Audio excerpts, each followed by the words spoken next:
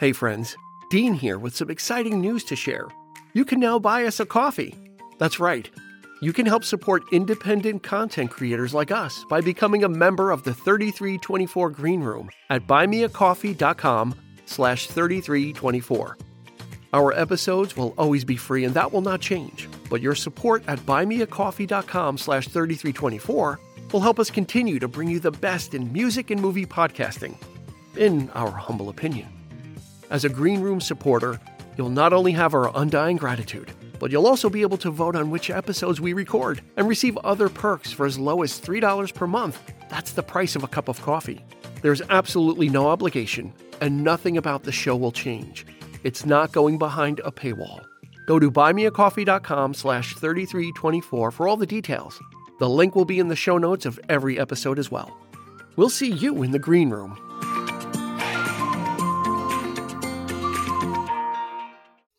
In this episode, we're plugging in with an Australian group that saw their biggest triumph emerge from their biggest tragedy. Join us as we go back in black. Get ready for the 3324 podcast, where lifelong friends Dean Legiro and Eric Kuber share their love of all things music and movies. Dean has directed short films and is a music trivia buff, and Eric, trained in audio engineering, brings his extensive knowledge of music and film to the conversation as they discuss, debate, and celebrate their favorite albums, films, and much more. Welcome, friends, to the 3324 podcast. Dean Legiro here. Eric Kuber, as always, in the other chair. Hello. How are you, Dean? I'm doing good. This is going to be an exciting episode. Before we get to it, though, of course, we have to let you know, visit us on social media. We're at 3324 Podcast on Facebook and Instagram. That's what's called a call to action. We're asking you to do something and join us there. We've got a great community of people there hanging out, posting all kinds of crazy stuff. And then if you listen to us on Spotify, it would be great if you can give us a review, actually rating. 5-star. How about 5-star? We'll take 5. Why not? Yeah. Right? Why not? We shoot for the stars, so we're going to go for 5 stars. Doing this you a year, I think we've earned it. I think so. I don't think we've ever done less than something. We're actually making people work. Yeah, and I don't think we've ever done less than a 7-star show. So asking for 5 is too less than what we provide anyway. So I think we're actually providing more than what we're asking. So 5 stars on Spotify would do the job. Much appreciated. Thank you for joining us each week as we talk about the best in music and movie podcasting. Mm-hmm. True statement? Indeed. Yes. Yeah. Very Don't much even have to swear in a book of Bibles. That is true. It's the truth. So it's funny. When we did our Amy Winehouse episode, I believe I said not to be confused with Back in Black. Well, now we're going to say not to be confused with Back to Black. Right. So we've actually covered both. We did Amy Winehouse first, Back to Black, and now we're visiting AC/DC with Back in Black. So let's get the stats going, and then we'll get this going. This is a fun one. All so right. This album was released in July of 1980, produced by Mutt Lange, and we're going to need to talk just a little bit about Mutt Lange eventually.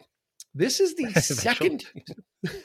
Eventually, not right now. I don't want to go off now. Eventually, we'll get to him eventually. Mutt, put Mutt in his cage, and then we'll let him out later. This is the second best-selling album of all time. We're going to get to that in a little bit as well. Mm-hmm. There's a lot of stuff that we're going to talk about later, but for right now, it's currently actually more than 25 times platinum. Yeah, with an estimated sales of 50 million worldwide. Beast and a half. An absolute beast. Yep. Absolute beast. Yep. And they were 2003 Rock and Roll Hall of Fame inductees. I mean, they better. Yeah. They better be.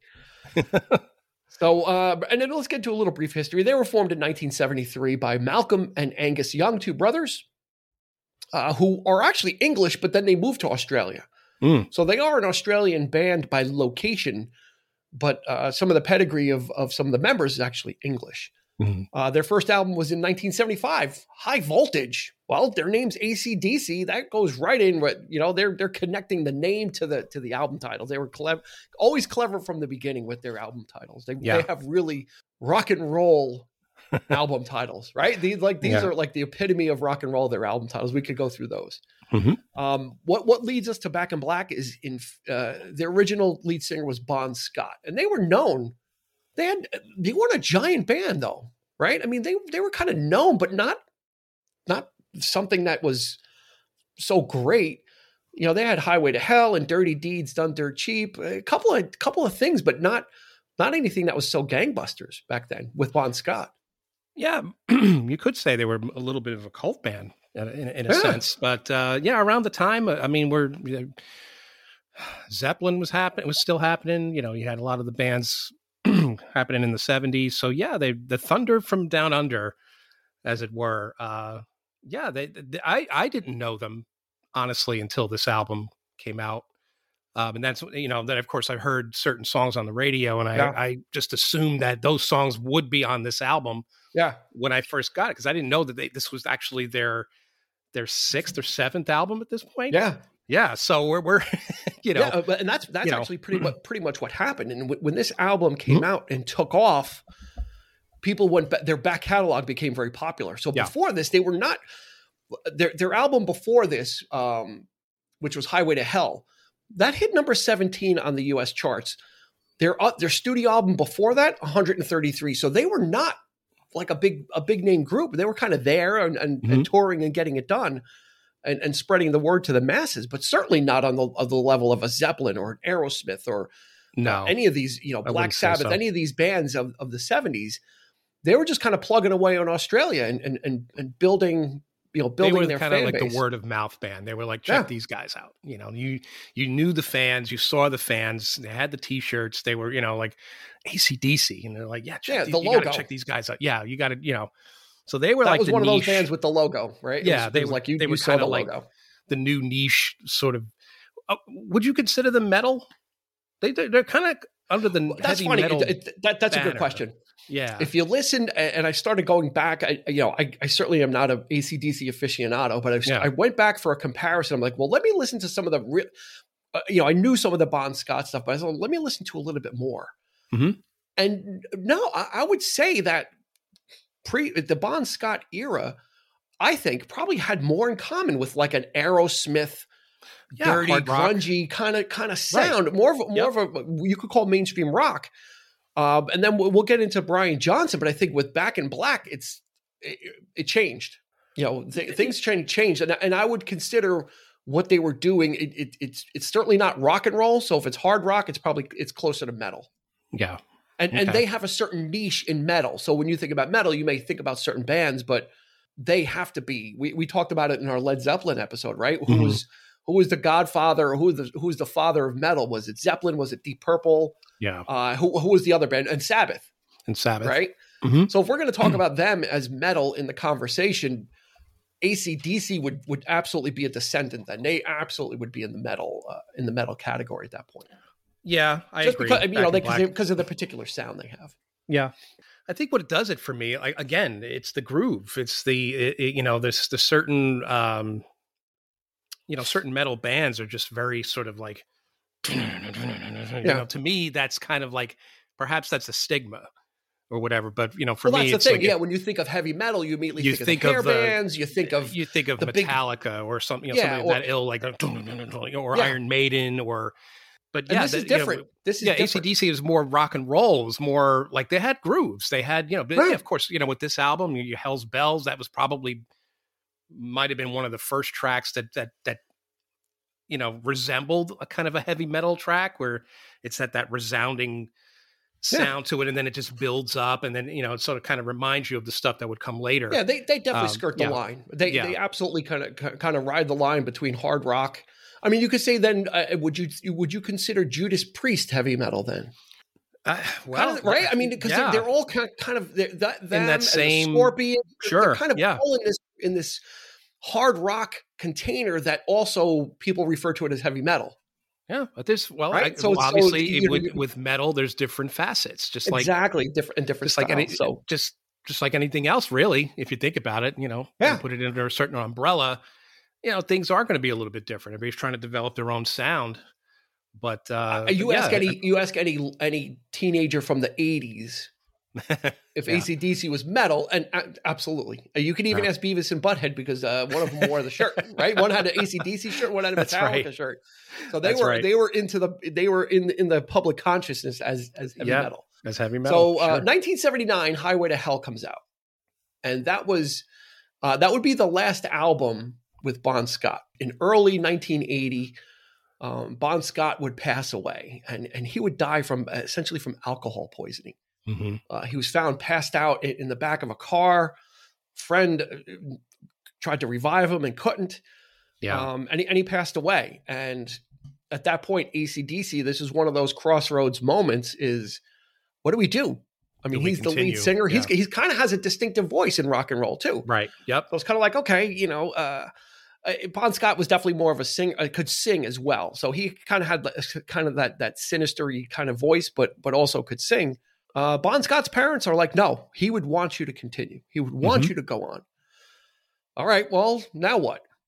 It turns out in one of these weird rock and roll story circumstances. Yeah. Bon Scott was, I don't know if they were touring or Bon Scott was in England at one point in the UK, and he saw this band Geordie, and there was a singer, Brian Johnson. And he was quite impressed with him, not thinking anything, but just had made mention to the band, hey, I saw this band, or I saw this guy, Brian Johnson, really energetic performer, this, that, and the other thing. I actually covered it on one of our quick hits as well, the story of that. Having nothing to do with anything. Bon Scott passes away. They remembered what he said. Mm-hmm. Like, we should probably try and find this guy, or just see what the deal is. And at this point, like, Brian Johnson's like in his 30s. And Geordie, this group Geordie from the UK, go look them up on YouTube. I mean, they didn't have any hits. They weren't really anything big. And if you look at any of the footage of Brian Johnson singing with Geordie, he's just a straight up singer. Yeah, I don't know if you got to see any of his stuff with Geordie. It's not what's on Back in Black, which is very interesting. He was a straight up, just a rock singer. So they hunt this guy down and they say, hey, do you want to come audition? He was deciding. He's like, I'm not sure. He was kind of like the rock and roll lifestyle was kind of passing him by because Geordie didn't do anything, and there was nothing on the horizon for him. So he's like, got nothing to lose. Sure. So he went to the audition, and they really clicked. And AC/DC was like, you know what? We still have to listen to all these other people audition, but they knew they wanted him. Mm-hmm. But they had to all right, we got to listen to everybody else, I guess, because we have them scheduled. But they had their band, yeah. Which was really, I don't even know what to make of this album sometimes when you think about it and you think about its placement. So Brian Johnson comes in, and they all they couldn't get any studios in the UK, so they end up going to the Bahamas to record. So I guess that's where you go. If you can't find a studio in the UK, Nassau. You can't go to you can't go to France. You can't go to Ireland. You can't go to anywhere in Europe. You have to go all the way down to the Bahamas. Like, that's the next closest place. But you know what? They went and did that, and that's where they would record Back in Black, which would become the second biggest selling album of all time. Crazy. And and let's roll through the list of the top selling albums of all time. And very, very interesting. And that's part of it. I think what maybe you can help me sort out too is why this album. I don't know. But anyway, the first, nothing against it. I don't mean that in a bad way. It's just like, this is a group that was seemingly quite obscure relative. Yeah. And then out of nowhere, they have this tragedy, decide to soldier on, get a new singer, and they release an album that absolutely just blows the door off the genre, literally. Yeah. Perhaps maybe in the wake of tragedy, things, weird things happen, people tend to grasp onto those kinds of things. The album itself, Back in Black, the title is a tribute to Bon Scott. So it's almost very, I wouldn't say morbid, but it's just kind of like, a little bit. The album cover is as well. They wanted completely black, and it's a little bit. They wanted it entirely black, and the record label's like, no, if you can outline your logo in gray, we'll be okay with that. But otherwise, it would have been totally black in honor of Bon Scott. Yeah, the differences in the voices to me were this. I mean, because I had never heard Geordie, so no, I didn't. I don't know. I'm not familiar with with Brian Johnson before. Yep. Bon Scott had a very unique voice in itself. I mean, he was very sort of a gravelly type, higher range. But Brian Johnson just like, I can't believe he could keep that up. Yeah, he's got like a Scotch voice. To me, it sounds like he's got a sore throat. I mean, or at least like when you hear him sing, go through a song, you think that, oh my God, his voice must be like, it's got to be ripped up. It's just, and he's got a voice like he drinks a fifth of scotch before every show, right? It's like that. It's like that smoker's, like drinker's voice, and it's like, how does that not? And it's hurt? So high, because it sounds like he's forcing it, but it's labored. It's very labored. Before we get to more of Brian Johnson, let's roll through the top 10 albums of all time, and there's something interesting in here as well. That's why I want to go through all 10. So the first one, obviously, Michael Jackson, Thriller. Yeah. Right. Number 2, AC/DC, Back in Black. Number 3, soundtrack to The Bodyguard. Number 4, Meatloaf, Bat Out of Hell. Number 5, Eagles, of course, their greatest hits, which is the best-selling greatest hits compilation ever. Was that number 5? Number 6, no, that was 1, 2, 3, 4. That was number 5. Number 6 is Pink Floyd, Dark Side of the Moon. Number 7, the Eagles are on here again with Hotel California. Number 8, Saturday Night Fever. We've done a lot of these episodes, right? we didn't use this list to choose, but the soundtrack to Saturday Night Fever. Number 9, Fleetwood Mac, Rumors. Number 10, Shania Twain, Come On Over. Interesting thing about number 10, also produced by Mutt Lange. Yes, because he was married to Shania Twain. That's right. And Mutt Lange became like the producer du jour for almost everybody. A lot of work. He would continue to work with AC/DC. He basically gave Def Leppard their sound. Yeah. With Pyromania and Hysteria, like kind of, and that's his thing. That's like his he's known for that, is he took Def Leppard and kind of smoothed everything out for them and kind of gave them those harmonies that we came to know on Pyromania and going forward. He did that for AC/DC as well. Because he worked with them on their on the album before this. So that was kind of like the run up, and then we get to Back in Black and forget it. It's just that, like you were saying, that there's a sound that they achieved, which sounds different from the older stuff. It's not as it's bolder. It's very polished. It's very clean as well. But bolder. Yeah. But yeah, the songs are sort of amped up. It is exactly a sort of an amalgam of, they were pushing it into a new wave or something. I mean, it was just sort of and it's largely due to Mutt Lange. I mean, it's a testament to what a good producer can do and what they can achieve for someone. Yeah. So again, that's part of the success of this record. Has to be. Yeah, because he was a taskmaster. He would push about Bon Scott to his limits as well, and Brian Johnson with vocal technique and singing songs all the way through and not like punching in and out, because he goes, you guys gotta have to sing this. So you got to get it right, and you have to learn how to breathe. And Brian Johnson's like, what is this guy talking about? And then when everything was said and done, they understood like what it was. He was such a perfectionist, and he would start doing backing vocals, and his voice, Mutt Lange's voice, was so prominent that he would have to stand further back from the microphone during the sessions from the other members, just so his voice didn't overpower and it had the right blend. Yeah. So he knew what he was talking about. And then he was showing Angus Young, just some nuances about soloing. Not that Angus Young needed any help. No, everybody. I mean, they all want to do their own thing, and it's hard because sometimes they just like, the effing producer. I mean, they're not going to tell me how to play. Yep. They're not going to do art. But sometimes you need it. Sometimes you have to play the game, as it were, to really achieve something. But that's the thing. I mean, you really need a good producer, and a producer has to have that musical background. Because they got producers that don't play anything or don't do anything, and they think they know what they're talking about. Like, whatever, and that's happened quite a few times. But with this, it's like, knowing exactly what they have their finger on the pulse of something. Yeah, it was less of an opinion, his producer role, and more of a mentor. Right. Yeah, it was less like, here's my opinion. He's like, no, we're going to do it this way, or you need to learn how to breathe when you're singing, because this is going to, and you may not like it or like what I'm saying, but this is what needs to happen. The producer is important in this thing because, if you don't have a singular focus, I'm not sure whether or not AC/DC did or not, but if you lack that, the producer is the one that's also able to kind of hone all that in for the group. Unless you're a group that really knows what you want, knows exactly what you're going for, but they were without a lead singer. They just had a new guy coming in. So you could almost say somewhat directionless, kind of, okay, we've got a new guy. We don't know what the future is going to bring.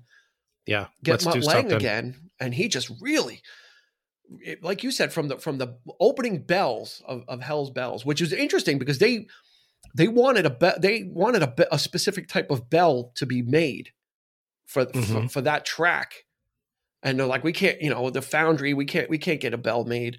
So then they were like down in Bahamas, and they were trying like different bells there, and it wasn't working. And by the time they figured out it wouldn't work, they got back and said, the Foundry was able to make a bell. So they actually had a bell made and it was ready. And then they were able to use that bell and its whole, and you say the album cover is somber, and the way the album opens is somber. It's almost like a funeral bell, it is, yeah. And that was on purpose. Something is it's tolling, and it's calling you to this album. I got chills the first time I heard that song, and it was essential listening, hanging out 1980, the Ridge Road crew, as I spoke of. This was one of the albums that was kind of floating around, and it's one of the finest hard rock albums ever made. Yeah. And there's just no doubt about it. I mean, for someone who's not a huge heavy metal fan like myself, there is something about it that just, it gets you, and it moves, and the songs move, and they're, like I said, no ballads.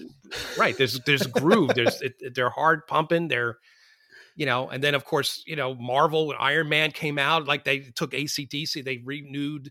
I didn't get back. Funnily enough, though, I didn't get back into the album because of Iron Man. Like I didn't start listening to their stuff again because of Iron. Because this was one of those albums you put on the shelf for a long time, and then you take it off and dust it off, and it's a great listen. Yeah, and just Brian Johnson's vocal on that opening track, and it's funny, the opening lyrics in Hell's Bells are actually about when they got to the Bahamas, there was so many storms and all this stuff going on that those are the lyrics. The rolling thunder, drive, all that stuff is them describing the storms that were in Bahamas. Right. I'm coming down like a hurricane, white lightning's flashing across the sky. But the way Brian Johnson delivers those lyrics, like you said, there's something. There's no other voice like him.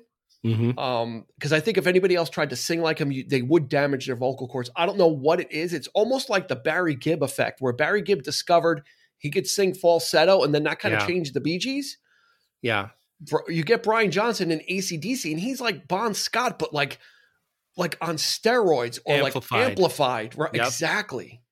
Yeah, exactly It's got that grittiness. Yeah.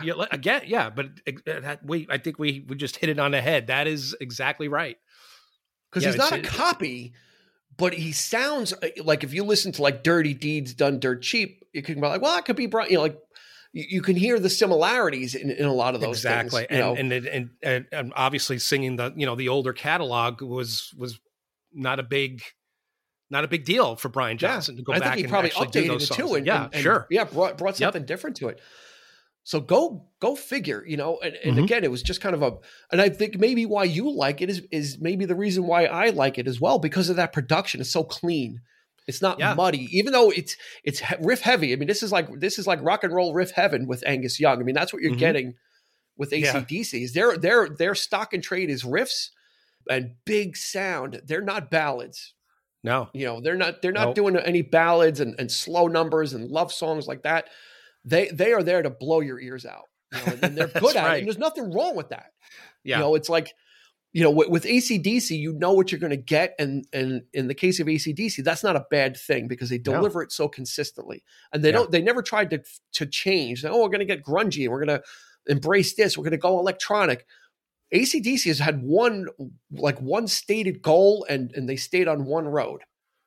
Yeah. And you can't fault them for that because Thunderstruck would come out. I think the only AC/DC CD I bought was Who Made Who, which was from the it was kind of like the loose soundtrack for the movie Maximum Overdrive. That's right. But it was kind of it was like a greatest hits though. Yeah. So it was it had Bon Scott stuff on it. It had Brian Johnson stuff, and then it had a couple of new songs, which is a great introduction for me. I was like, oh, so I got Highway to Hell, and I got like Ride On from Bon Scott, and then I got all the stuff that you knew, like You Shook Me All Night Long. It's ironic, isn't it? It's like they were the go-to band for for cinema. There's so many of their songs appeared in movies, and like I said, songs that move, songs that just drive, and that there's that pumping. You couldn't put you can't put something like Iron Maiden in a movie. I mean, you could, but it wouldn't have the same effect. Especially if it's like an action type of piece where there's a rhythm to everything going on screen. You got, matching that with like Iron Man would shoot the thrill when he's flying around, and like, right. In Iron Man 2, he comes down and he, that was such a great moment, and again, that whole soundtrack, right. Not the score, but the soundtrack was made up of AC/DC songs, even though there were several other groups on that soundtrack. But it's just amazing. And I think they took a little bit of the Zeppelin DNA with those riffs and those kind of chunky. They were kind of like the next evolution of what Zeppelin was doing, because Zeppelin kind of started moving as Zeppelin progressed. They moved away from that, that Zeppelin 2 and that immigrant song type stuff. They started getting a little bit more, trying new things. Yeah, with Zeppelin, they were experimenting with, doing ballads, and they were like, even a little prog, and they were like folk even, stuff like that. So, and AC/DC was like, nope, it's going to be rock. It's going to be metal. It's going to be songs about having a good time. That's right. Songs about drinking. Songs about women. Songs about having sex. I mean, this is what it is. This is AC/DC. Plenty of that. This is what AC/DC is about, and they are not ashamed of it, and they celebrate it, and they are made for arena rock. And if you look at any of the concert footage, they play massive. They don't play arenas. They play like venues, or they play fields. I mean, the people that go to these concerts and the amount of people, if you look at anything on YouTube, is absolutely amazing. So they're so you're going to have a good time. You're going to go to that concert, and you're going to come away feeling something. And it's not like the kind of thing where it's angry. It's good time rock and roll. It's like it's like you're they're not looking to change the world, right? Yeah. It's not political. They're not making a statement. They're just there's no out there. I don't know. I mean, there might have been a mosh pit or something, but I don't see this being that kind of music that would drive you to want to hit somebody.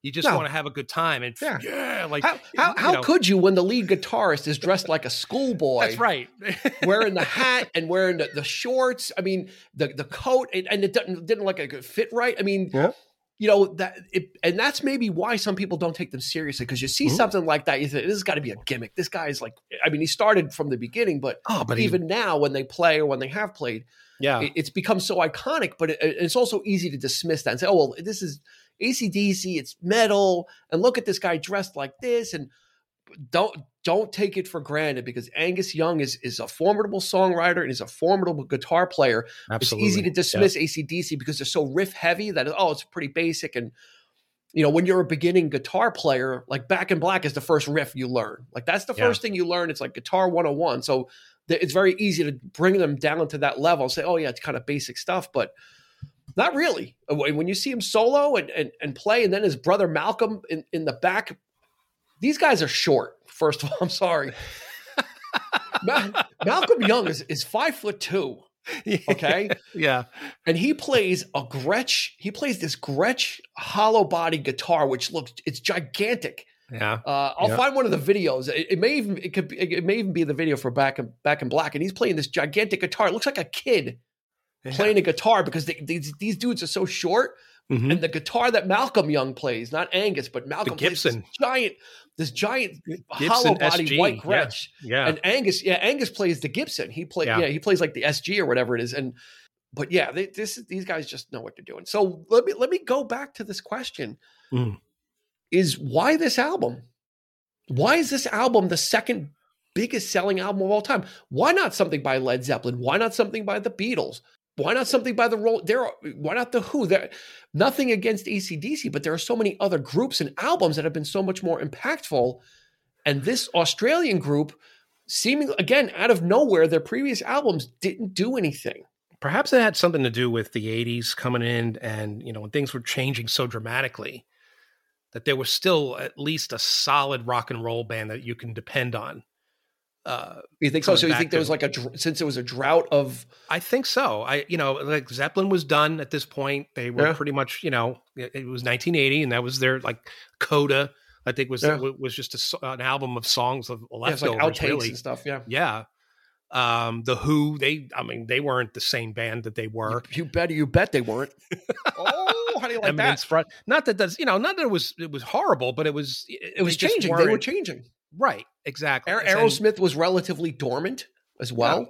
The Stones kind of had Tattoo You, but Stones were more blues based, and they were sort of more R&B, and so they were a different type of thing. But they were also experimenting with disco and doing that kind of thing and changing. But AC/DC, no, I mean they're just a solid. So you think they were kind of like you think they were like last band standing, and they became like the standard bearers of purity. There was a purity to them. Uh-huh. I think absolute purity to the band, and they didn't waver. They just kept it going, even when that kind of thing was not as popular in the mid '80s. You're talking about world music coming in, and you had all these bands from all around the world, and people were more political. And Thunderstruck, exactly. And it's like, and then of course you had Guns N' Roses. They came in, and they were kind of maybe a sort of a nod to AC/DC. Maybe they were the next step or so. Well, I don't know. It's funny you should mention that, because Brian Johnson wasn't able to tour for a while because he was having some issues. Yeah. And who took over lead vocal duties for AC/DC was Axl Rose, who was probably the only guy that could become close enough. He had that that upper range growl in his voice. I don't know how he could sustain it, but he took over. I don't forget how many tours it was, but yeah, he took over for Brian Johnson while he was recovering, and AC/DC just kept going on. It's like, here we go. Axl Rose is going to step in and played with AC/DC and covered the tour for him. Okay. So when you think of 1980 alone, just think about some of the albums that came out that year. I don't think there was anything as hard rocking as Back in Black. If I could be mistaken, but again, there was the new wave thing was coming in, and it was things were already changing so drastically, and didn't really notice it at the time. Punk rock was pretty much done as well. That was kind of on the decline. That hardcore punk, and now it's changing to more keyboards and like these poppy synth things. And I can't really think of anything else that came out that year that was just straight up pure. I mean, Ozzy. Whatever Ozzy had at the time, I don't know if Diary of a Madman. I don't know if that came out in '80. Yeah, but even Ozzy, I mean, he was doing ballads, and he was, you know what I mean. Like there was that sort of saccharine kind of stuff that started coming in, and I'm not a fan. I was never a fan of the hair metal bands of the period, and even something like Def Leppard, like the sound. You mentioned the sound with Def Leppard. To me, that was that very compressed. Very slick. Yeah, well, Mutt Lange would make them very slick. Yeah, yeah. And Blizzard of Oz from Ozzy Osbourne came out in 1980, and that had Crazy Train on it. Okay, so I'm going to say why AC/DC then? That's the thing. I don't get. I have nothing against this group. I just don't understand. In the top 10, you've got the Eagles and Fleetwood Mac and stuff you would expect to see there. Yeah. And then AC/DC at number 2 behind Michael Jackson. Yeah.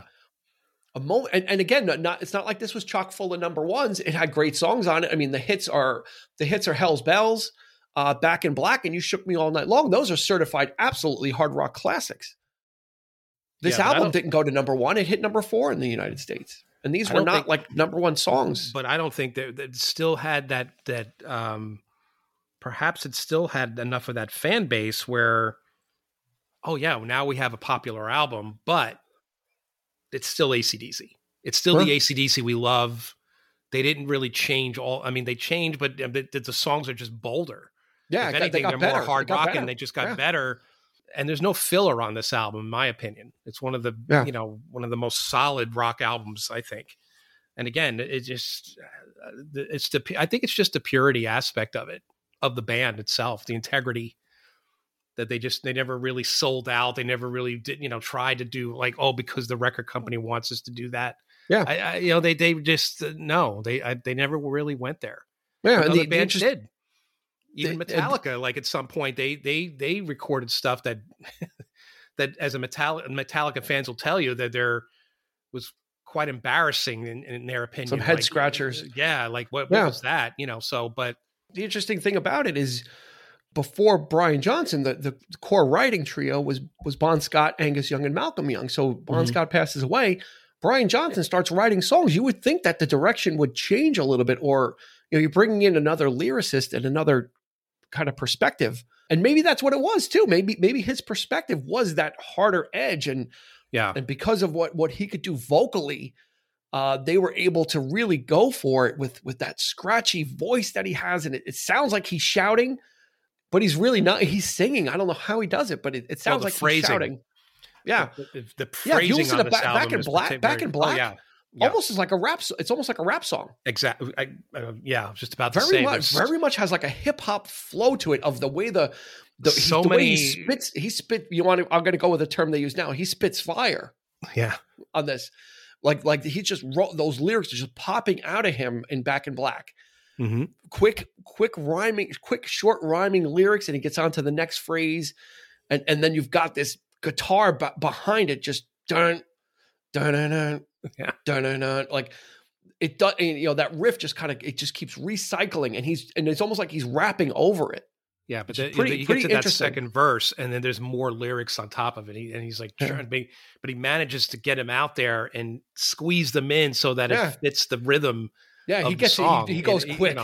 Yeah, but when you listen, I love listening to the lyrics of it though, because it's such a great, like when you listen, and then I'm listening, I'm like, this sounds almost like a rap song. I was like, I was kind of like, wow, I never really, because you're just so usually overtaken by the riff, because the riffs are everything. You shook me all night long. It's like you're hearing an AC/DC song, but with Back in Black, when I gave it the in-depth listen, and I'm like, wow. Kind of has some rap DNA, or maybe rap took some DNA from them. Could be. Of course, those kind of riffs are tailor made for sampling too in rap music. It's been done. I'm sure. So Beastie Boys were sampling Zeppelin high and low. I mean, they were sampling everything. When Beastie they Boys were sampling Those Shoes by the Eagles. I mean, that dun. They sampled down. They sampled kinds of stuff. The Beastie Boys. They sampled Down on the Corner for License to Ill. So they were taking everything. They took everything and just threw it against the wall. So I wouldn't be surprised that AC/DC likewise. But that Back in Black just has a lot of that feel to it. The way the lyrics just or the way the delivery is. Right. If you asked a hardcore AC/DC fan, they'll probably tell you, "Oh yeah, Back in Black. It's the popular one." So. But I prefer, something else. You know what I mean? Like there'll be that one album that they prefer over Back in Black. But for me, it wants you to go back and listen to their catalog. So I love this. And let me check some of this other stuff out. And it's ironic because I don't like the older stuff as much as Back in Black. To me, it's the perfect. It's one of those albums. Well, it's different. They're almost like two bands. They're almost like two bands, but they didn't radically change. It's not like the David Lee Roth, Sammy Hagar thing where you changed the vocalist and the direction of the band literally changed. Here they changed the vocalist. They didn't particularly change per se, but what they did is they got even better because they were an okay band before, and then Back in Black comes out and it's just like all of a sudden people were AC like crazy for them. I keep bringing up Metallica, but do you think they did the same thing with their Black album? Were they trying? You think they were trying to sort of subconsciously trying to emulate what AC/DC did with Back in Black? I don't know. I think because that album was more. That was their supposedly their big one as well, like their big, more commercial. Success, album, but they were on an upward trajectory, right? Metallica was kind of growing with And Justice for All, and they were kind of gaining popularity. Again, AC/DC was kind of wallowing in like not even cracking the top 100, 2 albums before this. Right. And just kind of very workmanlike music, not kind of building towards stuff, I suppose, but not in the way that Metallica did it. Metallica also had the benefit of MTV and exposure. So things were a little bit different. And then when that Black Album came out and Enter Sandman, and just people were just like losing their minds, everybody had that. And this is kind of the same thing, but however many years before, without the extra exposure you got from MTV, it was kind of, they were doing it the old way, just kind of getting out there, and people were just picking up this album and it was just kind of steamrolling, almost like they were a new band, almost like this like new band was discovered. Because then all of a sudden people were going back, and even the label kind of re-released their albums, and those old albums started entering the charts. And I think they had like 5 albums in the charts at once, which was like a record that hadn't been, I don't know, set since like the Beatles or something. Yeah. Because this album was so big and so expansive in its reach that all this old stuff, everyone's like, oh my God, they have all this other stuff too? Like, oh, okay, let's go check it out. And then they became like this cottage industry. So they had an instant back catalog that not a lot of people were aware of.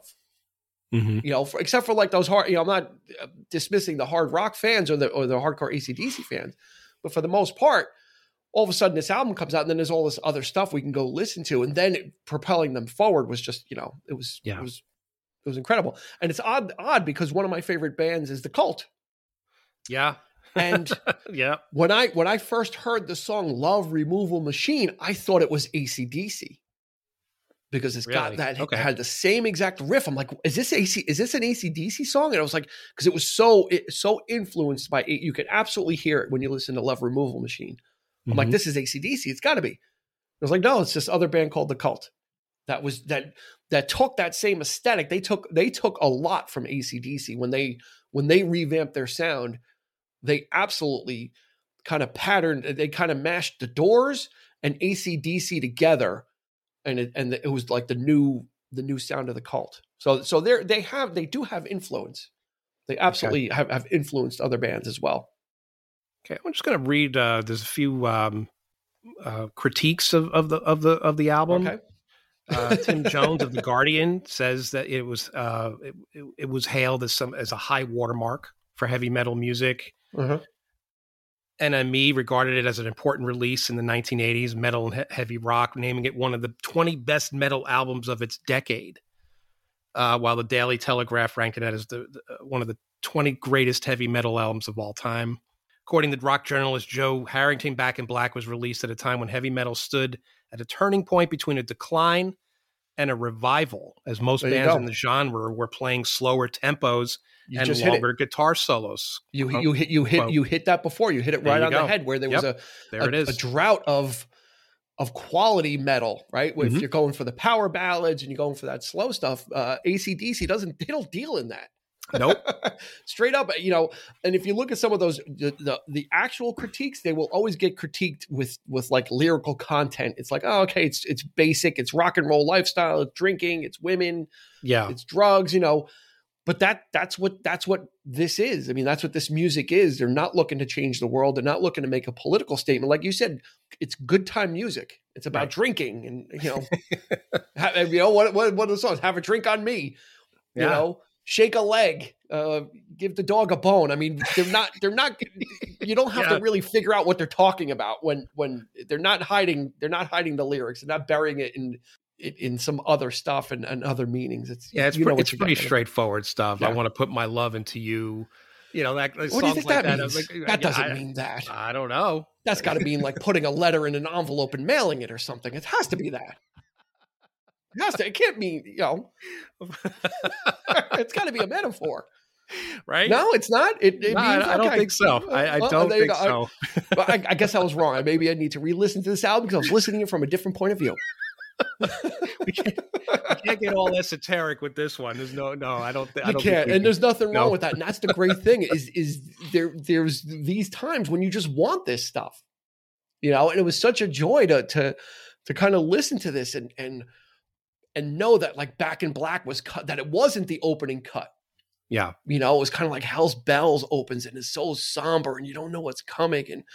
And the song, that song just kind of opens the album in such a big way. But then you get these, you know, you get Shoot to Thrill and these other ones. And then on side 2, you get Back in Black. And it's like, what? Like, okay, there's more. And then you get like probably their most popular song was You Shook Me All Night Long. I mean, that's the most probably radio friendly. You'll probably hear that on like even on oldies radio, I think.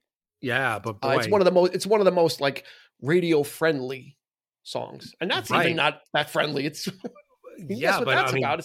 It's not about making a milkshake. I'll tell you that much. No, it's not.